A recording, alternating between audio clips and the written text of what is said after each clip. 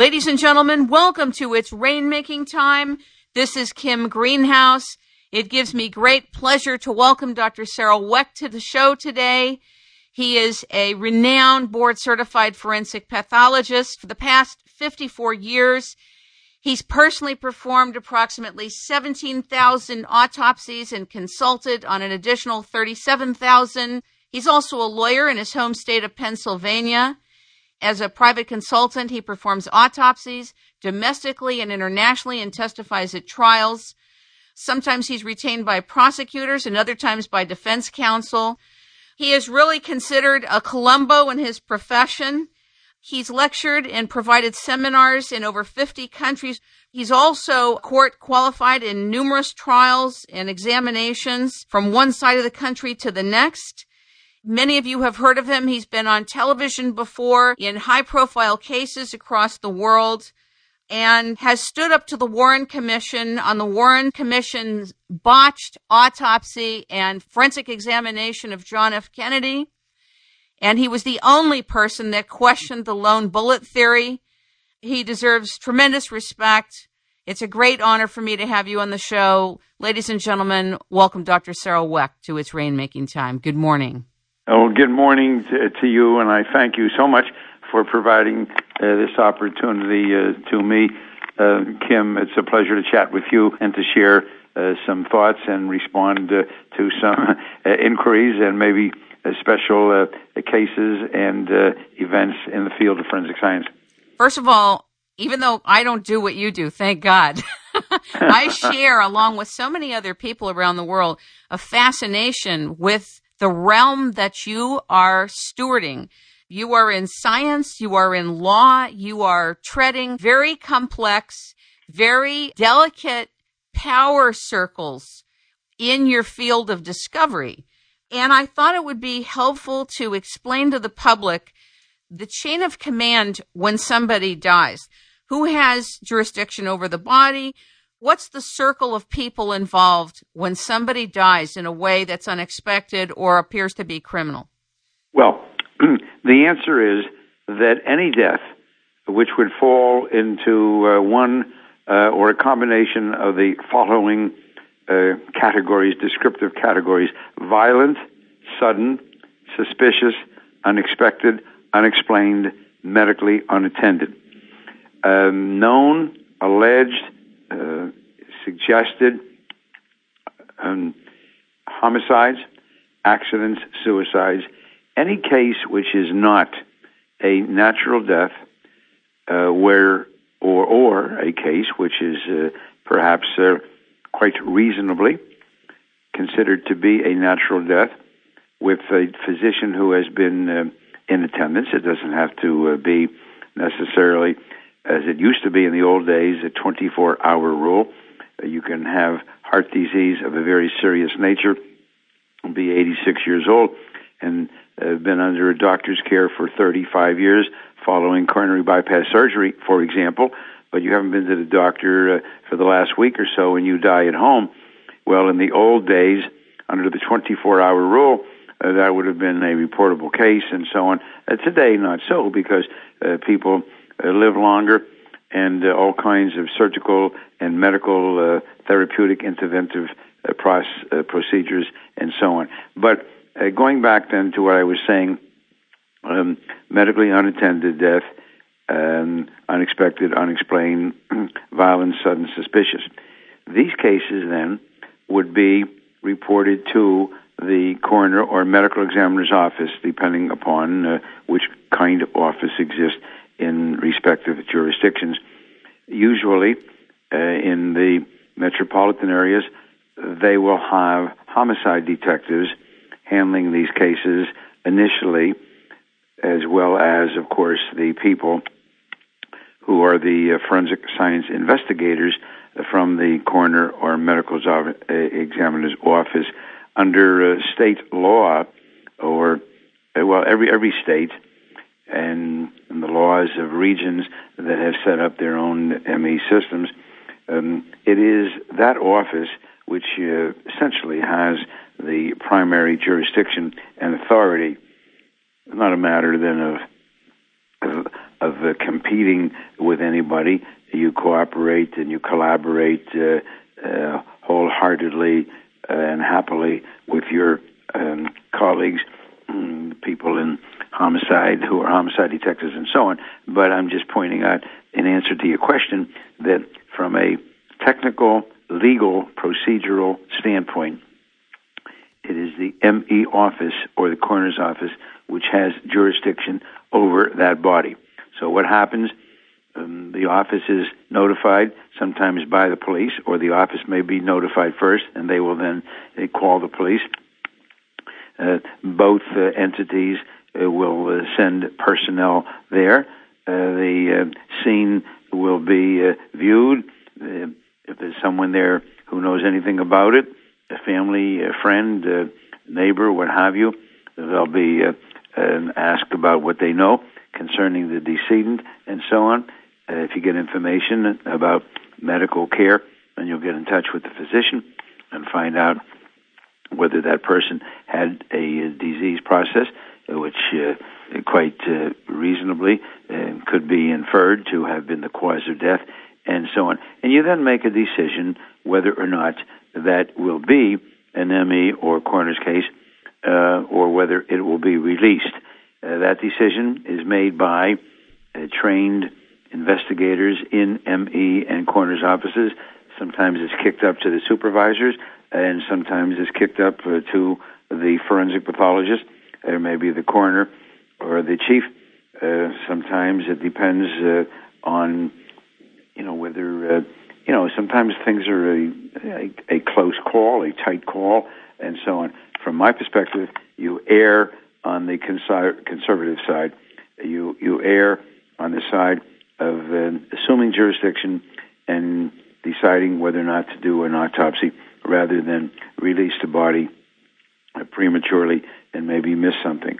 So let's say the decision is made and the body is considered to be a coroner or ME case. It is then brought to that facility, and the initial procedures include the taking of a photograph and logging in and proper documentation. And the next decision is whether or not that case will be an autopsy or whether it may be what we call an external examination.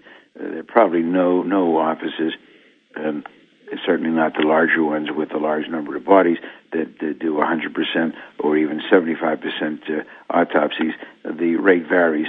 In some cases, then, the body's been brought in, you've obtained additional information that wasn't readily available, and you do what is called an external examination. You view the body, make sure that there's no evidence of trauma, nothing to suggest foul play, and you draw blood for toxicology, but you have enough information of this 74-year-old person who has had chronic lung disease or metastatic cancer and so on to feel comfortable in signing the case out without performing an autopsy.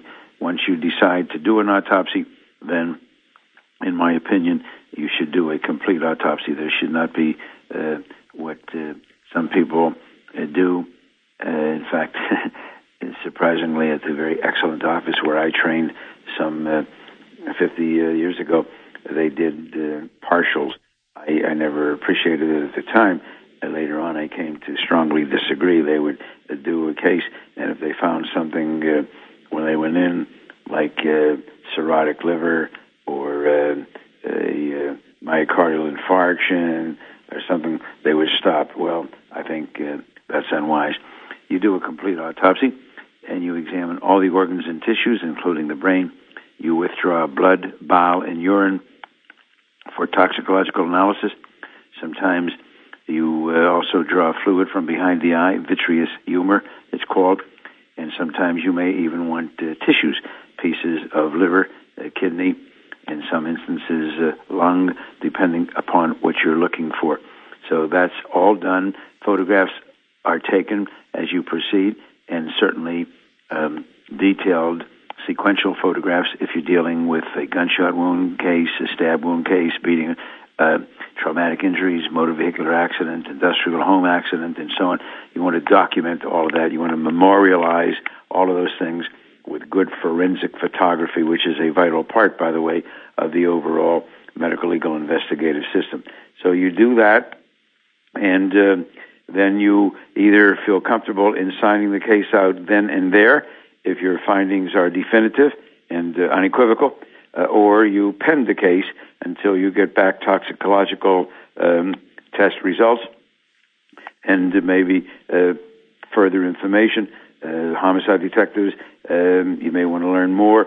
You could even have a case where the cause of death, and this is not rare at all, not at all rare, where the cause of death is unquestionable, a gunshot wound of the head, for example.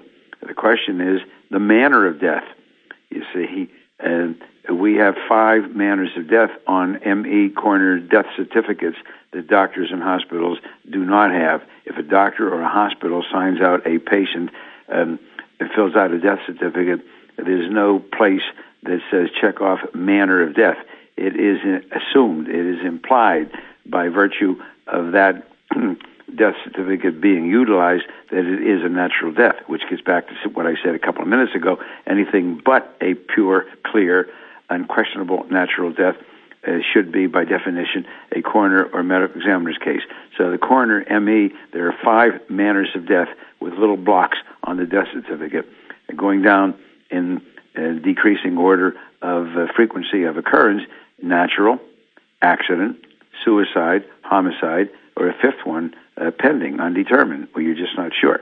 So going to my gunshot wound to the head case, we know what killed him: the gunshot wound to the head and extensive damage to the brain and multiple fractures of the skull. We don't know for sure. Maybe, was it a homicide, was it an accident, or was it a suicide? 3 possibilities, right? Right. Say you find somebody in a car in a garage with carbon monoxide. There's no note, there's no hookup to the exhaust system, and so on. So cause of death is quite clear. He's a bright cherry red. You do a fast carbon monoxide test, you get a 75% reading. There's no question about that. But and you do the autopsy and rule out anything that may have caused him to be rendered unconscious, and so on. But you still don't know for sure was it an accident or was it suicide, or in some instances it could possibly have been a staged homicide. So that's what happens, and that's the way the process works, and that's the way a good medical legal investigative system functions.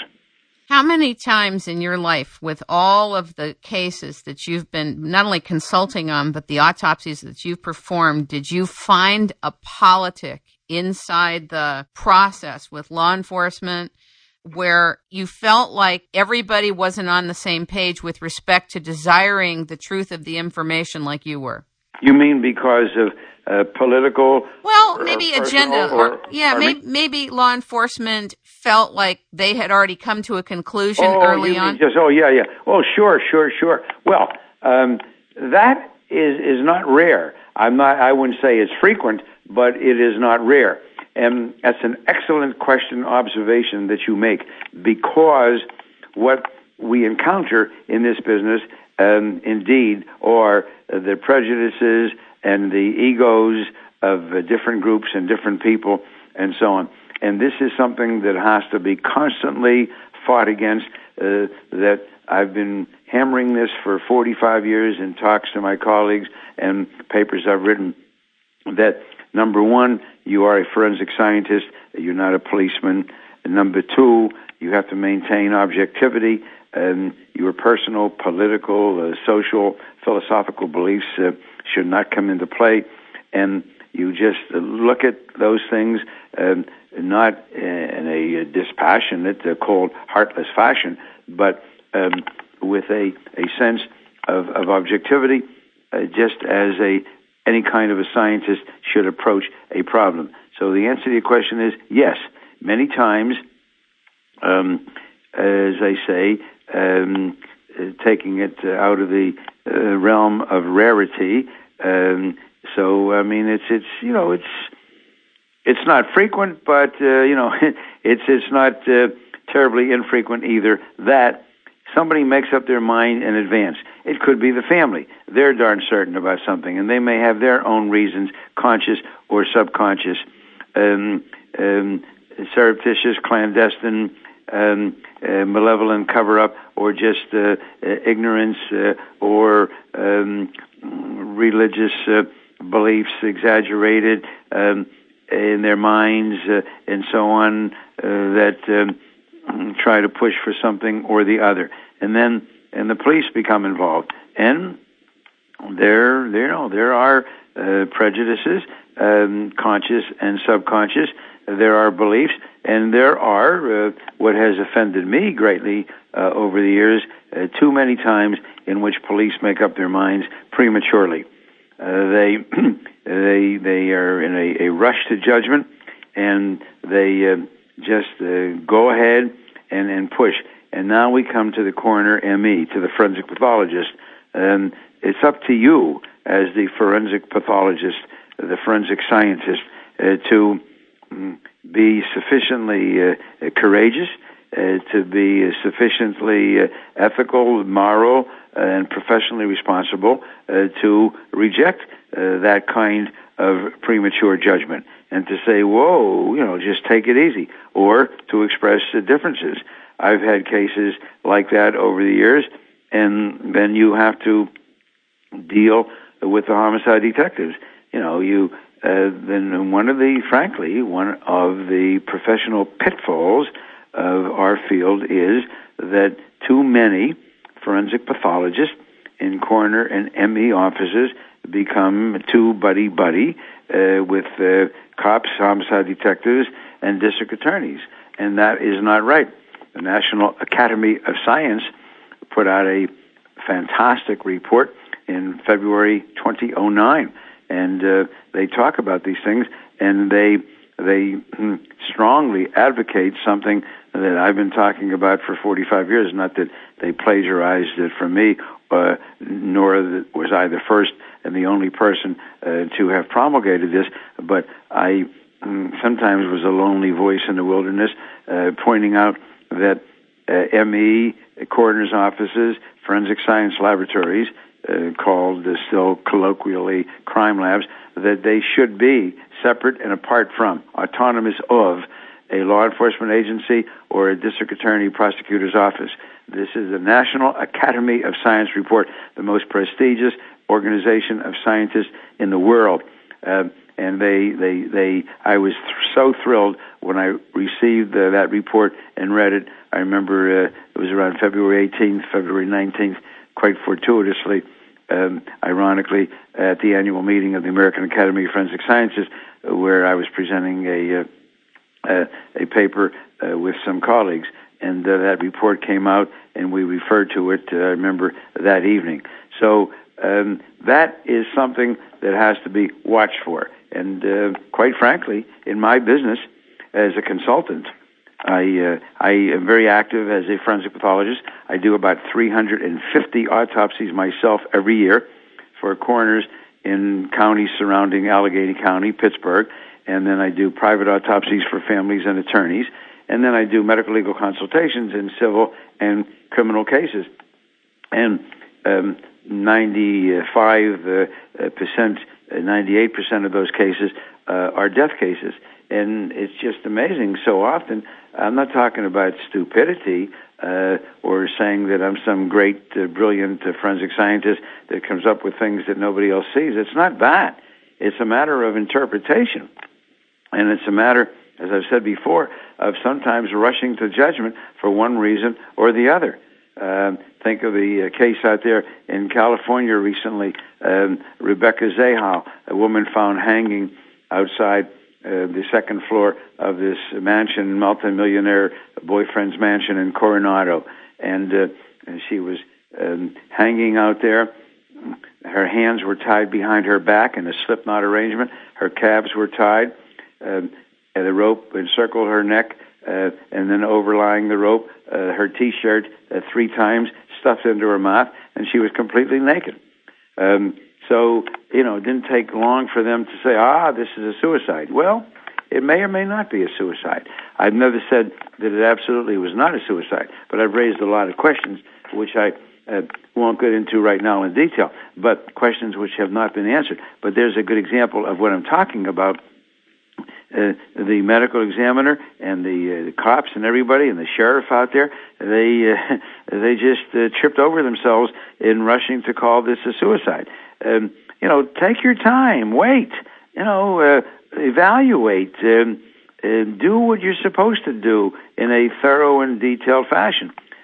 So, we have all kinds of travesties of justice, ranging from from quite gross incompetence and inexperience, such as in the JFK assassination, with two naval pathologists, Humes and Boswell, doing the autopsy on our president, dead of multiple gunshot wounds, questions to determine trajectory, angle, distance, range, sequence, correlation with multiple gunshot wounds in Governor Connolly, also wounded, and so on. And so to do such a complex autopsy, they called upon Humes and Boswell from Bethesda Naval Hospital, who had never done a single gunshot wound autopsy in their entire careers. I want to repeat that for emphasis, should there be any listeners who still believe in the Warren Commission report, or who believe that, how can anybody have messed up? Well, start with that knowledge that the two guys who did the autopsy had never done a gunshot wound autopsy in their entire careers. Then you go to the Robert Kennedy case, where the autopsy was thorough, meticulous, detailed, fantastic autopsy by an excellent forensic pathologist, Dr. Tom Noguchi, formerly Chief Medical Examiner, Coroner of Los Angeles. And in the trial, Dr. Noguchi was never asked by the defense attorney about the distance and the range of the gunshot that killed Senator Kennedy that entered behind his right ear.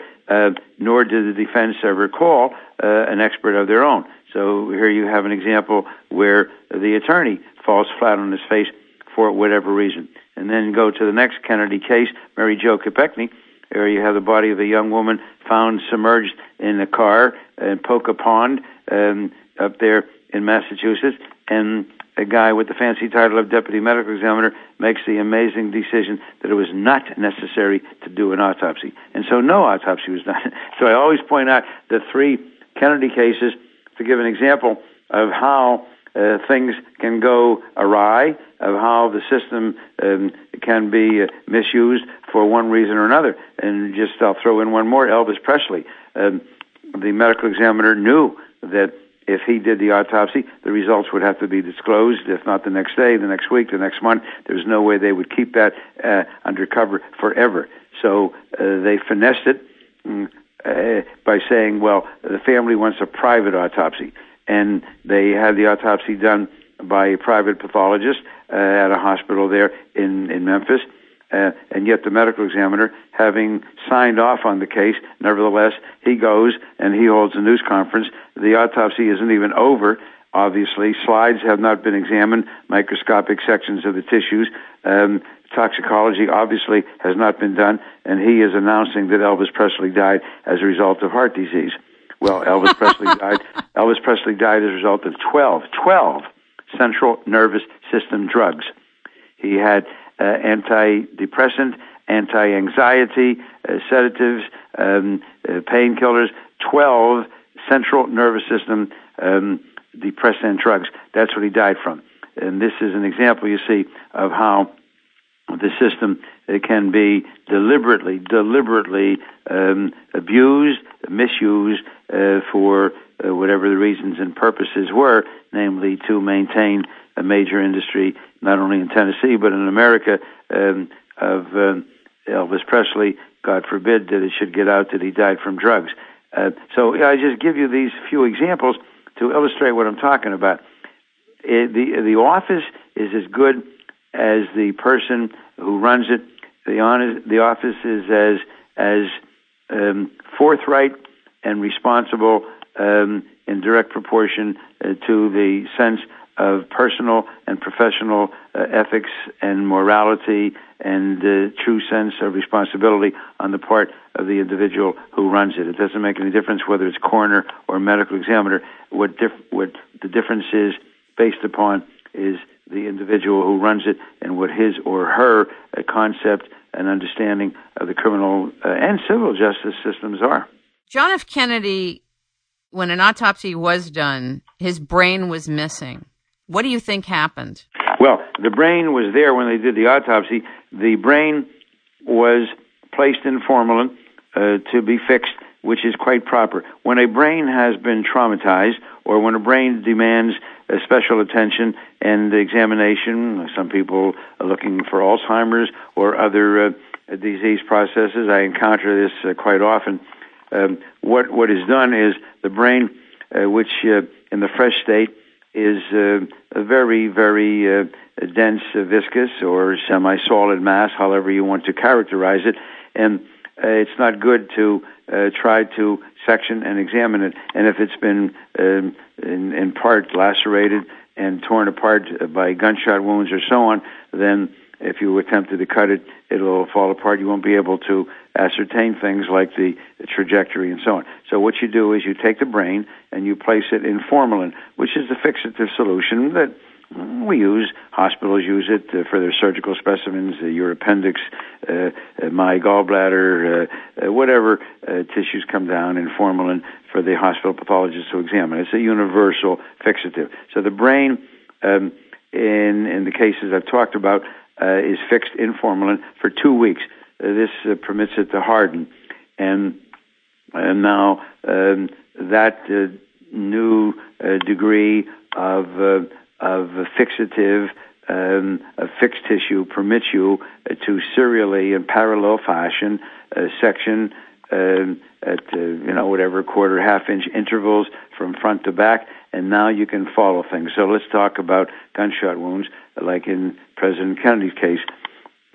That was the idea of the brain fixed for that purpose. So on December 6th, exactly 2 weeks later, following the assassination on November 22nd, 1963, if you look at the Warren Commission report and you look at the autopsy report, you will see the following sentence. The pathologist, two of them go there, and another person, I think a forensic photographer, so on, they go there, and this is the sentence you will find. The brain is not serially sectioned in order to preserve the specimen. Quote, unquote. Now, who the hell it was going to be preserved for, I don't know. I don't think Jackie Kennedy asked for it to be preserved, to be placed on her mantelpiece. So they did not section the brain, okay? So the brain is safe. Now, nobody ever says a word about the brain until I went down in August of 1972 as the first non-government appointed, non-government sponsored forensic pathologist given access to the JFK autopsy materials. I finally got that permission and went down in August of 1972.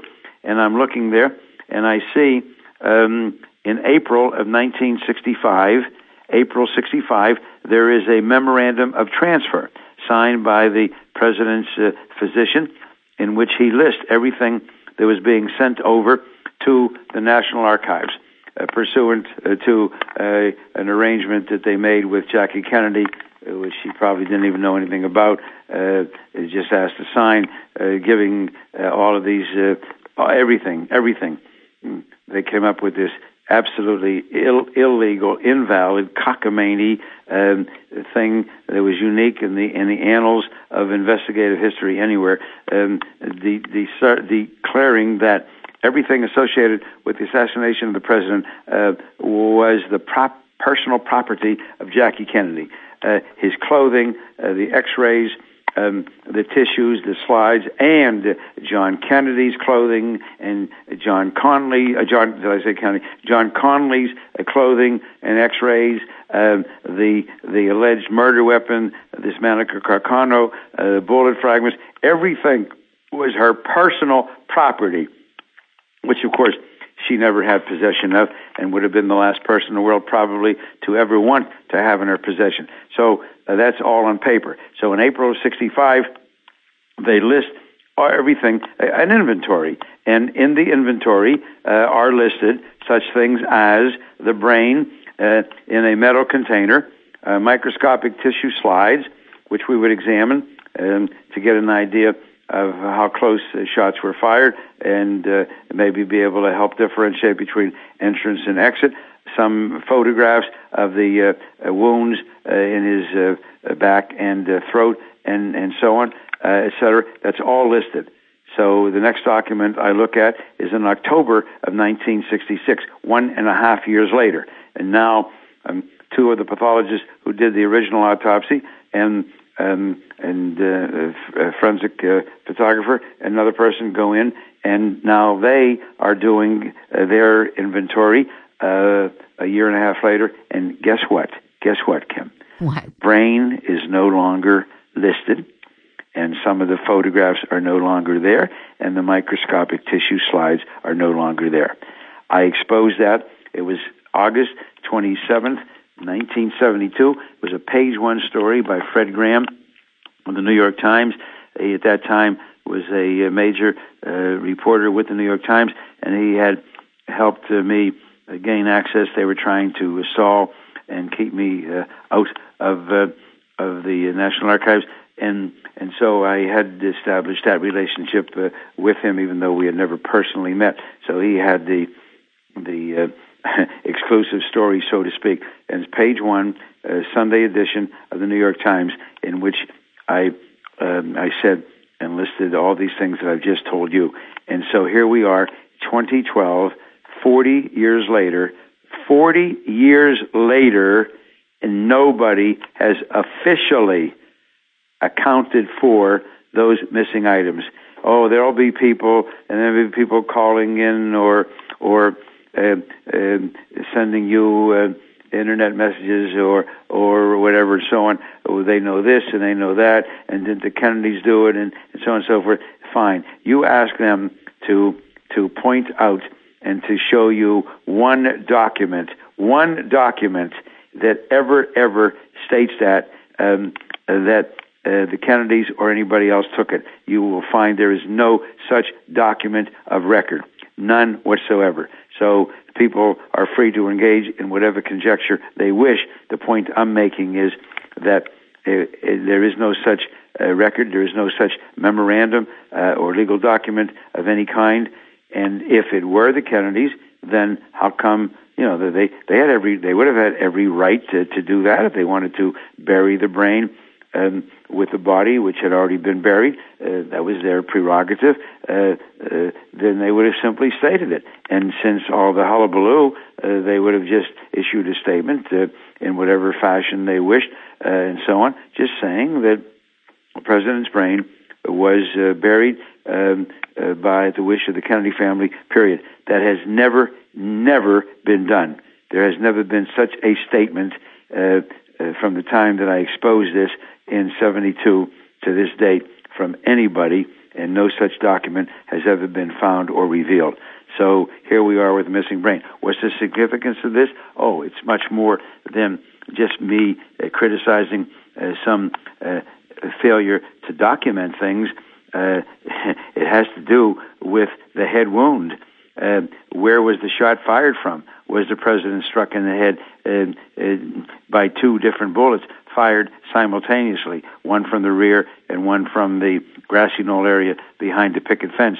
That's what it's all about, you see. And that is why, in my opinion, that brain was not sectioned, because the fixed brain sectioned would have revealed the hemorrhagic tracts as the bullets moved through the brain. And to this day, we have the raging controversy that ties in with so many things, the movement of the president's body in the car, as shown on the Zapruder film, being struck supposedly by a bullet fired from the rear, a military type of ammunition hitting him in the back of the head, and yet he is driven backward and to the left. He's not driven forward, he's driven backward and to the left, with a bullet impacting with that kind of force in the back of his head. And many other things that we don't have time to get into. But this is the significance of the missing brain, and as well as the missing slides, microscopic tissue slides, and the missing photographs. And that's why, the JFK assassination, as far as I'm concerned, remains unanswered, unsolved, and last I heard, 75 or so of the American public continues to reject the Warren Commission report and the cockamamie single bullet theory, which holds that one bullet produced 7 wounds in 2 men and broke 2 ribs, broke a rib extensively in Governor Connolly, shattered the distal end of the radius, one of the 2 large bones going from the elbow to the wrist, and Governor Connolly did horizontal and vertical gyrations that would make the most exciting, thrilling roller coaster ride in America green with envy, and yet emerged near pristine with a total weight loss of only 1.5%, essentially intact. That's the single bullet theory that they came up with, the Warren Commission report, in order to hold Oswald in as a sole assassin, because otherwise they would not have been able to have all the wounds inflicted in the amount of time that was set forth clearly in the Zapruder film, which was a kind of a chronometer that could tell exactly what happened at 1/18 second intervals as the film was studied. 1/18 second intervals. I had the opportunity to study the Zapruder film at Life magazine headquarters in 1965 in New York City. And there you go around the table in snake-like fashion, and you go from one picture to another, and you study the assassination of President Kennedy and the wounding of Governor John Connolly at 1/18 second intervals. Just think about that. And that's what, of course, the Warren Commission had done 2 years before. And to their horror, I wasn't there, but to their horror, I can just imagine. They said, oh, my God, how can that be? Because it takes 2.3 seconds from shot to shot for the top gunman in the country to get off that Mannlicher Carcano piece of junk, non-automatic carbine rifle. How could this have happened? And that's when Arlen Specter, later to become senior U.S. Senator from Pennsylvania, at that time junior legal counsel, came up with the idea of one bullet producing 7 wounds in these 2 men, as I've said, the single bullet theory, which I dubbed a long time ago as the magic bullet theory. A very magic bullet indeed. Weren't you scared when you were putting forth something so different on a forensic level that you were revealing foul play? Weren't you concerned for your well-being and your family's well-being? Seriously. Well, back then, there were some trepidations, of course. I mean, it would be natural. Those trepidations probably were suppressed by virtue of my youthfulness and the cockiness that goes with youth, right? Yes. I'm glad that I wasn't as old as I am now, because maybe I wouldn't be so cocky. And I feel young people never think about dying, right? In any way. If you're young, you're never going to die. So, and then, of course, as the years went by and all of this was documented repeatedly and other people were talking about it, individuals and groups and organizations, so, no benefit in knocking me off. It isn't as if, I'm taking some special secret to the grave with me that nobody else will be able to talk about or champion with me gone. So what do they say, safety in numbers, safety in disclosing your thoughts, and so on.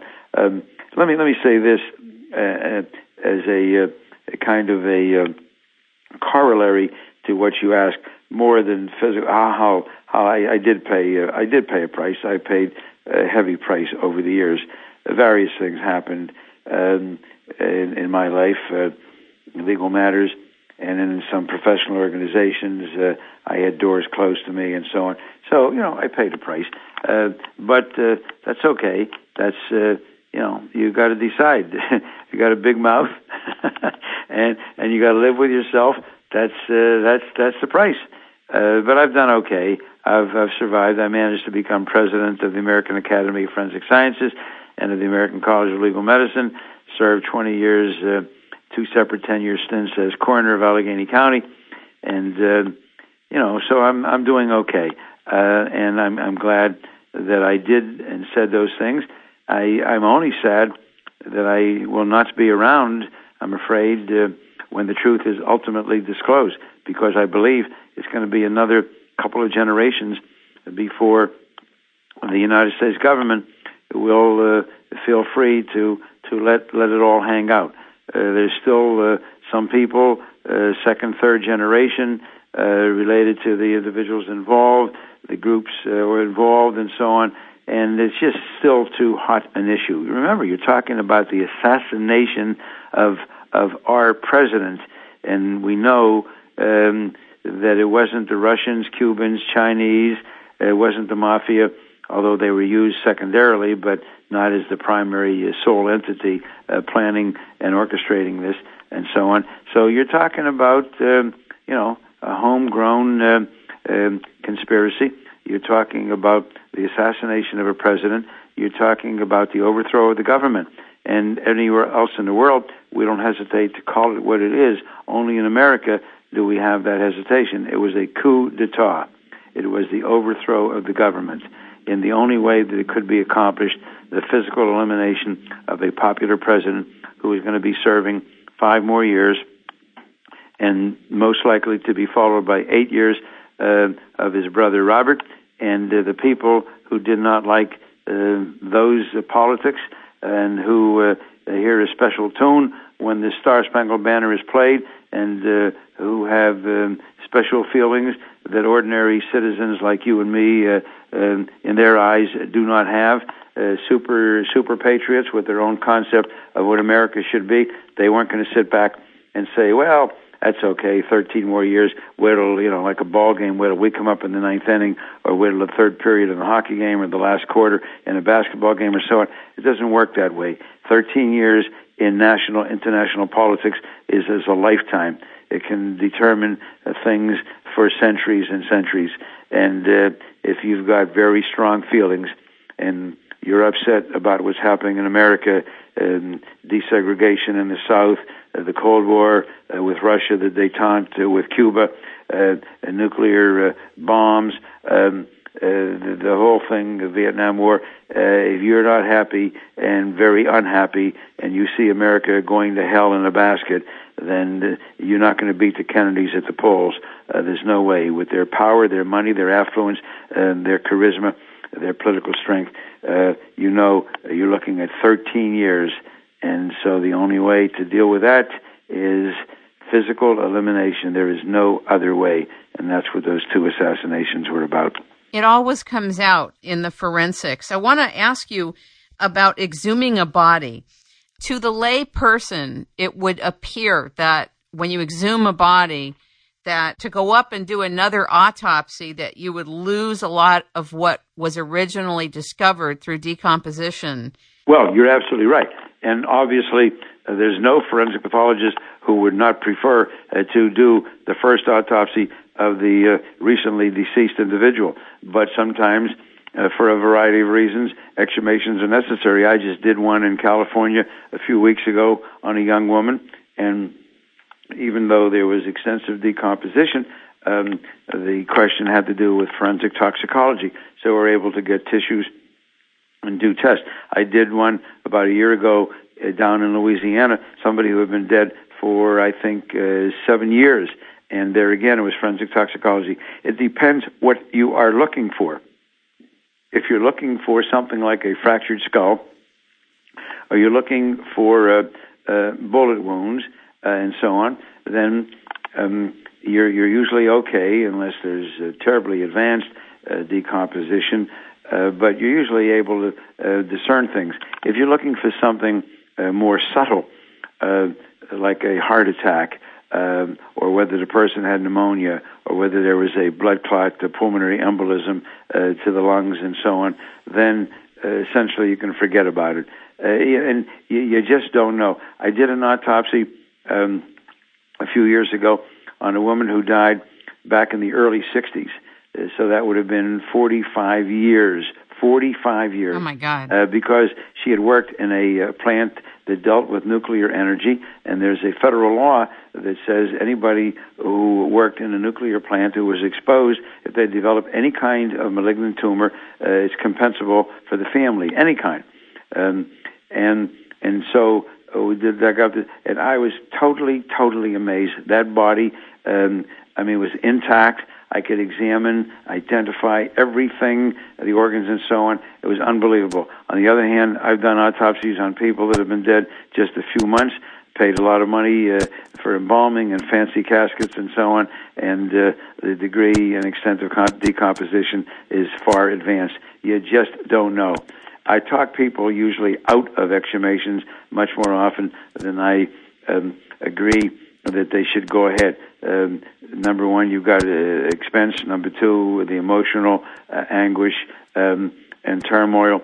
And number three, then, is it worth it? Is it likely to come up with anything or so on? And it depends. But most of the time, I talk myself out of money, trying to be an honest, moral, ethical person, and explain to people why it would not be wise to spend. It would not lead to anything.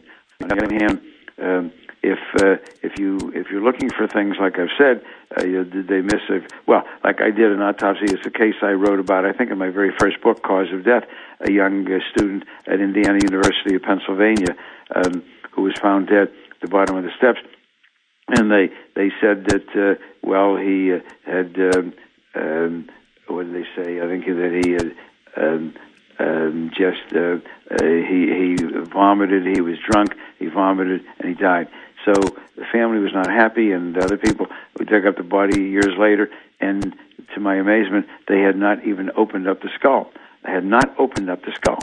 So opened up the head, and sure enough, there were fractures and hemorrhage. He had been tossed down the steps, and that case was converted to a homicide. It's an example of, sometimes what you're looking for is still able to be found.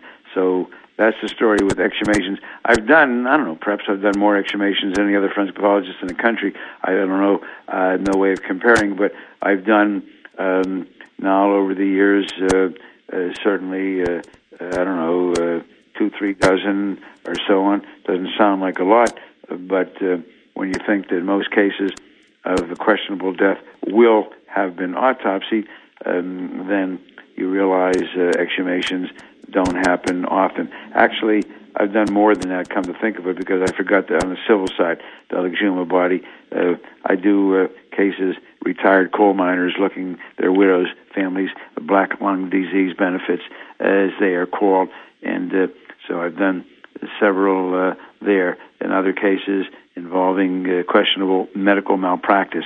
So it's not limited to criminal cases.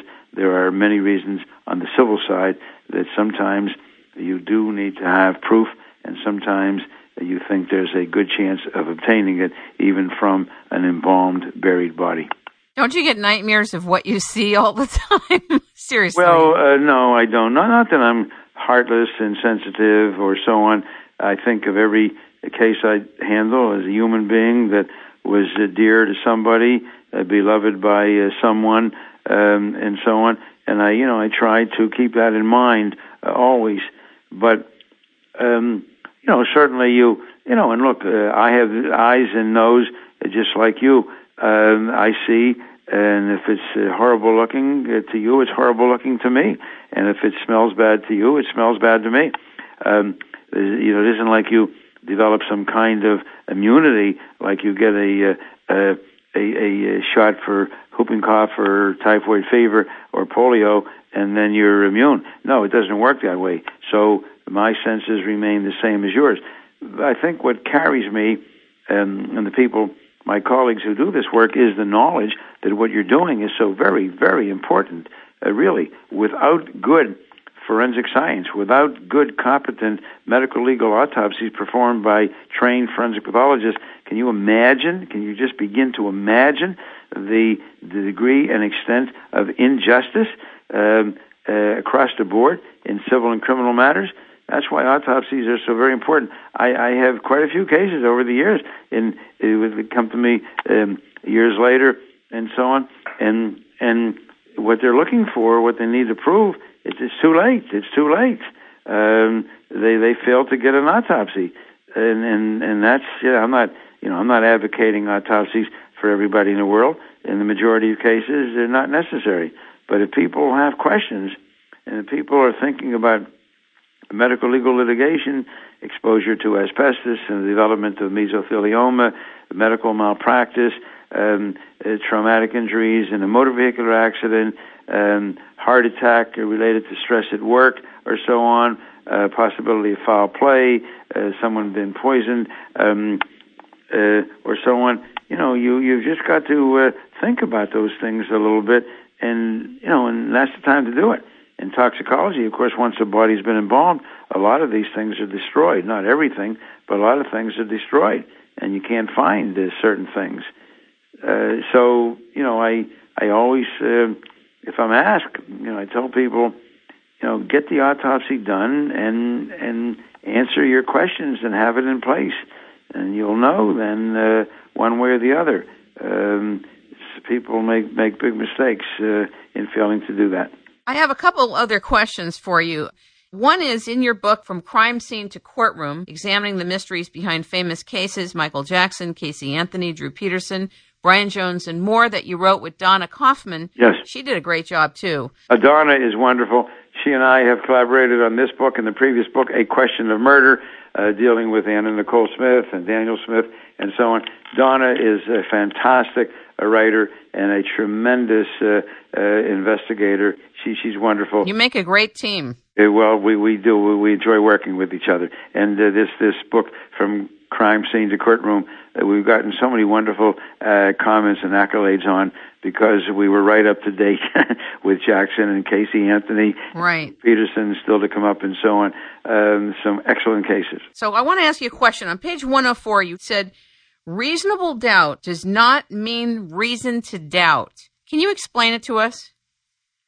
Well, because I think most of us don't understand how that whole thing happened. It's a play on words, yeah. Which case is that referring to? Casey Anthony. Casey Anthony, yeah. Reasonable doubt is not the same as reason to doubt. Well, I guess the point we were making is that just because sometimes you're not given a complete answer, and there can then be some reasonable doubt, that in certain cases, in my opinion, should not be construed as, should not be accepted as being guilty. Guilty or not guilty. So you got to think through things. Forensic science is not an absolute science. That's the point I wish to make. I constantly make it, and remind my colleagues too. We are not physicists, chemists, or mathematicians, or astronomers. Forensic scientists can have differences of opinion, and the field itself, as pointed out by the National Academy of Science, is not perfect. The only incontrovertible forensic science is cellular DNA, not even mitochondrial DNA, only cellular DNA. We used to think that fingerprints. Well, the Bradley Mayfield case, looked that up, following the bombing of a train outside Madrid in Spain, and the FBI identified fingerprints that they said belonged to a lawyer in Oregon named Bradley Mayfield, and the Spanish authorities disagreed, and ultimately it was shown not to be Bradley Mayfield. So fingerprints are not 100%. And things like hair and fiber analysis and so on, something that forensic scientists have to keep in mind. So coming back then to your question, and as it applies and plays out in a trial, the fact that not everything is answered for you with 100% precision and absolute certainty should not cause you to, I think, play out to the point that you don't accept something. You see, that's the purpose of that statement. I think that's the point that we were trying to make.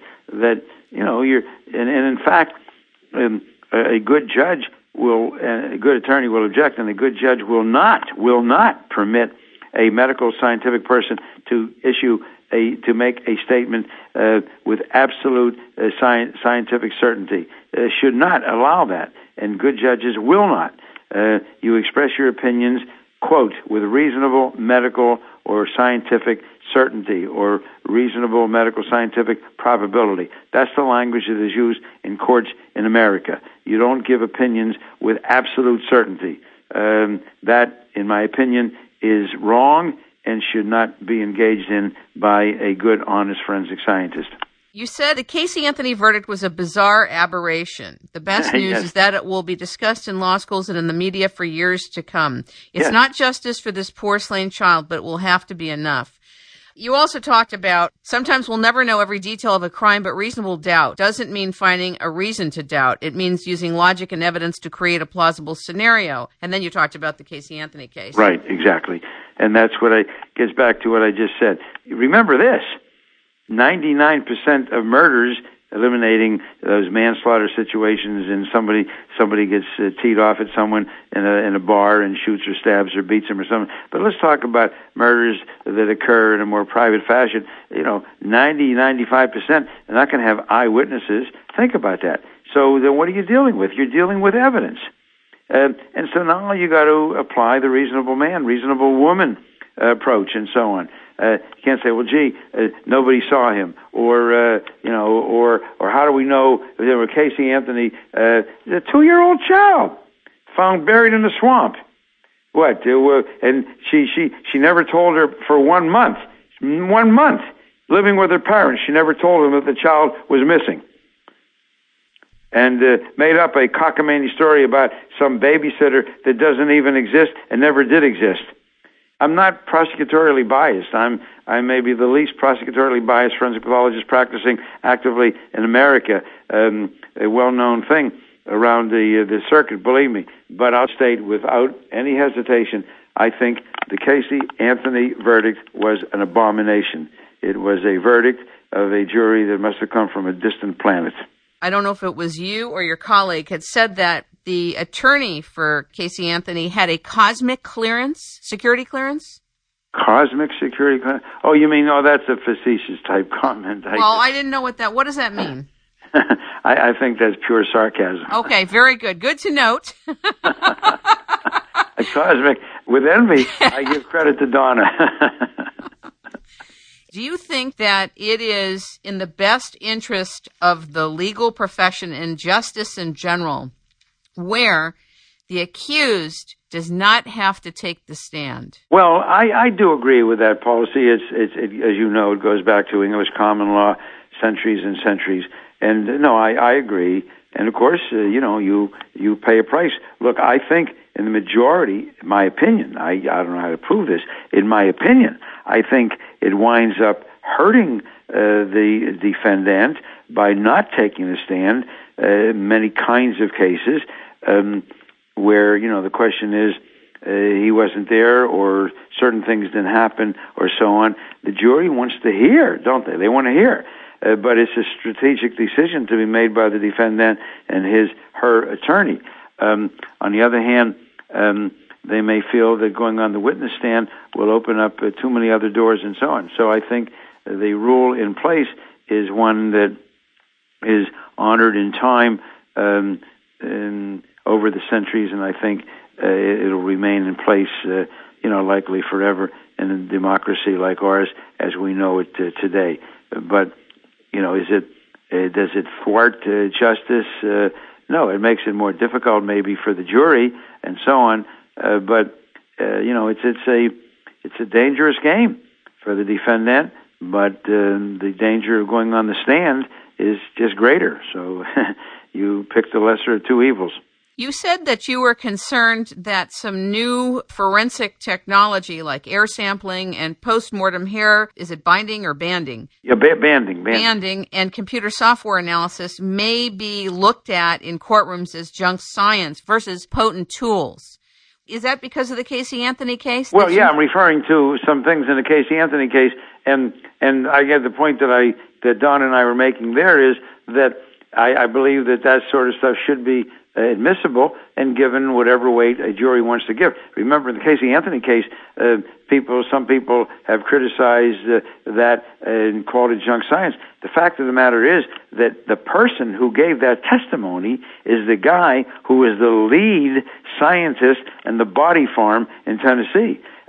This guy, they bury bodies under all kinds of conditions, and then they go, to see how the body decomposes in sand, in mud, in water, in cold and heat, and so on and so forth. This guy, this is what he does for a living. Well, if a guy like that can't testify about the very special odor of a dead body, then who can? You see what I mean? So that's why I'm saying some people who have called that junk science. It depends on who's giving it. I don't think that someone who just has seen an occasional body or so on would be an appropriate person. But I've smelled. I don't know how many dead bodies. Well, the 17,000 that I've done myself and others that I've attended over the years, I think I have some idea of how a dead body smells. And I would never state that with 100% certainty, but I would say in some cases, I've never given this testimony. I've never been asked to give this testimony, but I'm just saying that where I ask, Doctor, with reasonable medical certainty, based upon your experience in having smelled 20,000 dead bodies in your career and so on, when you walked into that room and you smelled before it had been ventilated or anything else had been introduced, did you have an opinion as to whether or not the odor that you detected was consistent with or suggestive of a dead body? You see what I mean there? Right. So I would say yes or I would say no. I wouldn't state that with absolute certainty, no way. But should my opinion not, would you have a butcher, I don't mean to be crude, a butcher who has slaughtered animals, cut up pigs and cows and sheep and what have you, and you want to test, your testimony as to whether or not the odor was consistent with a slaughtered animal or so on. Would you say, well, what the hell does he know? I mean, so think about it. It's a great point. I want to ask you one last thing about Colonel Philip Michael Shue. Yes. In reading it, and again, I don't want to give it away because I want people to pick up the book from Crime Scene to Courtroom, but it really felt as if there was interference from the military in the entire investigation into his passing. Yes, I agree with you completely. You're very perceptive. Absolutely. There's no question that the military, in my opinion, behind the scenes indirectly exerted influence and so on. There's another case of rush to judgment in which we can tell your listeners this case in which they signed this bizarre death out as a suicide, and I think we pretty much proved in subsequent court action litigation went along with it that this was a homicide. So this gets back to what I was talking about before. People rushing to judgment, number one, and sometimes people being influenced, either knowingly or unwittingly manipulated, controlled, influenced by third parties. Or given an order and threatened. That exists too. Yes. It exists. And there are different kinds of threats. It's not always a threat of life. There are other kinds of threats, right? Sure. Absolutely. And lastly, I'd like to know at what time in your life you decided that this calling was yours. Well, very quickly, it's like this. I was an only child. My parents were immigrants from Europe, and from the time before I could remember, and from the time that I can remember, my father simply told me I was going to be a doctor. So I never questioned that. I was an obedient son, and I was going to be a doctor. And so I was pre-med, and I became very active on campus, and I was a big man on campus, a president of student body, and president of my fraternity, and a bunch of other things. Even as a Jew, I was elected as president of the YMCA, and so on. So when you were a big man on campus, it was assumed that you were pre-law, right? I mean, pre-med students didn't have time to screw around with that sort of stuff. So maybe that was the first time I began to think about law school. In the meantime, I applied and was accepted to med school, and continued to think about law, and got in touch with some prominent people in the field early on in my junior year, and at that point I made up my mind that I was going to go to law school, and that I wanted to do and be involved with legal medicine. And then I decided I did not want to be a general practitioner or both. I wanted to be a specialist. And at that point I thought, what is the specialty that is most frequently and extensively and meaningfully involved with medical legal matters? And that obviously, unquestionably, is forensic pathology. And that's when I decided then, after my internship, to undertake a residency in pathology, which I did for 5 years, including that 5th year fellowship in forensic pathology. So that's how it all came about. I really want to invite you back, and I want to. My pleasure. And I want to thank you so much for joining us, Cyril Wecht. Well, I thank you for your courtesy and thoughtfulness and hospitality and having me. It would be my pleasure to be with you again. Let me know, okay? I would love it. Thank you so much. Thanks so much. Bye-bye.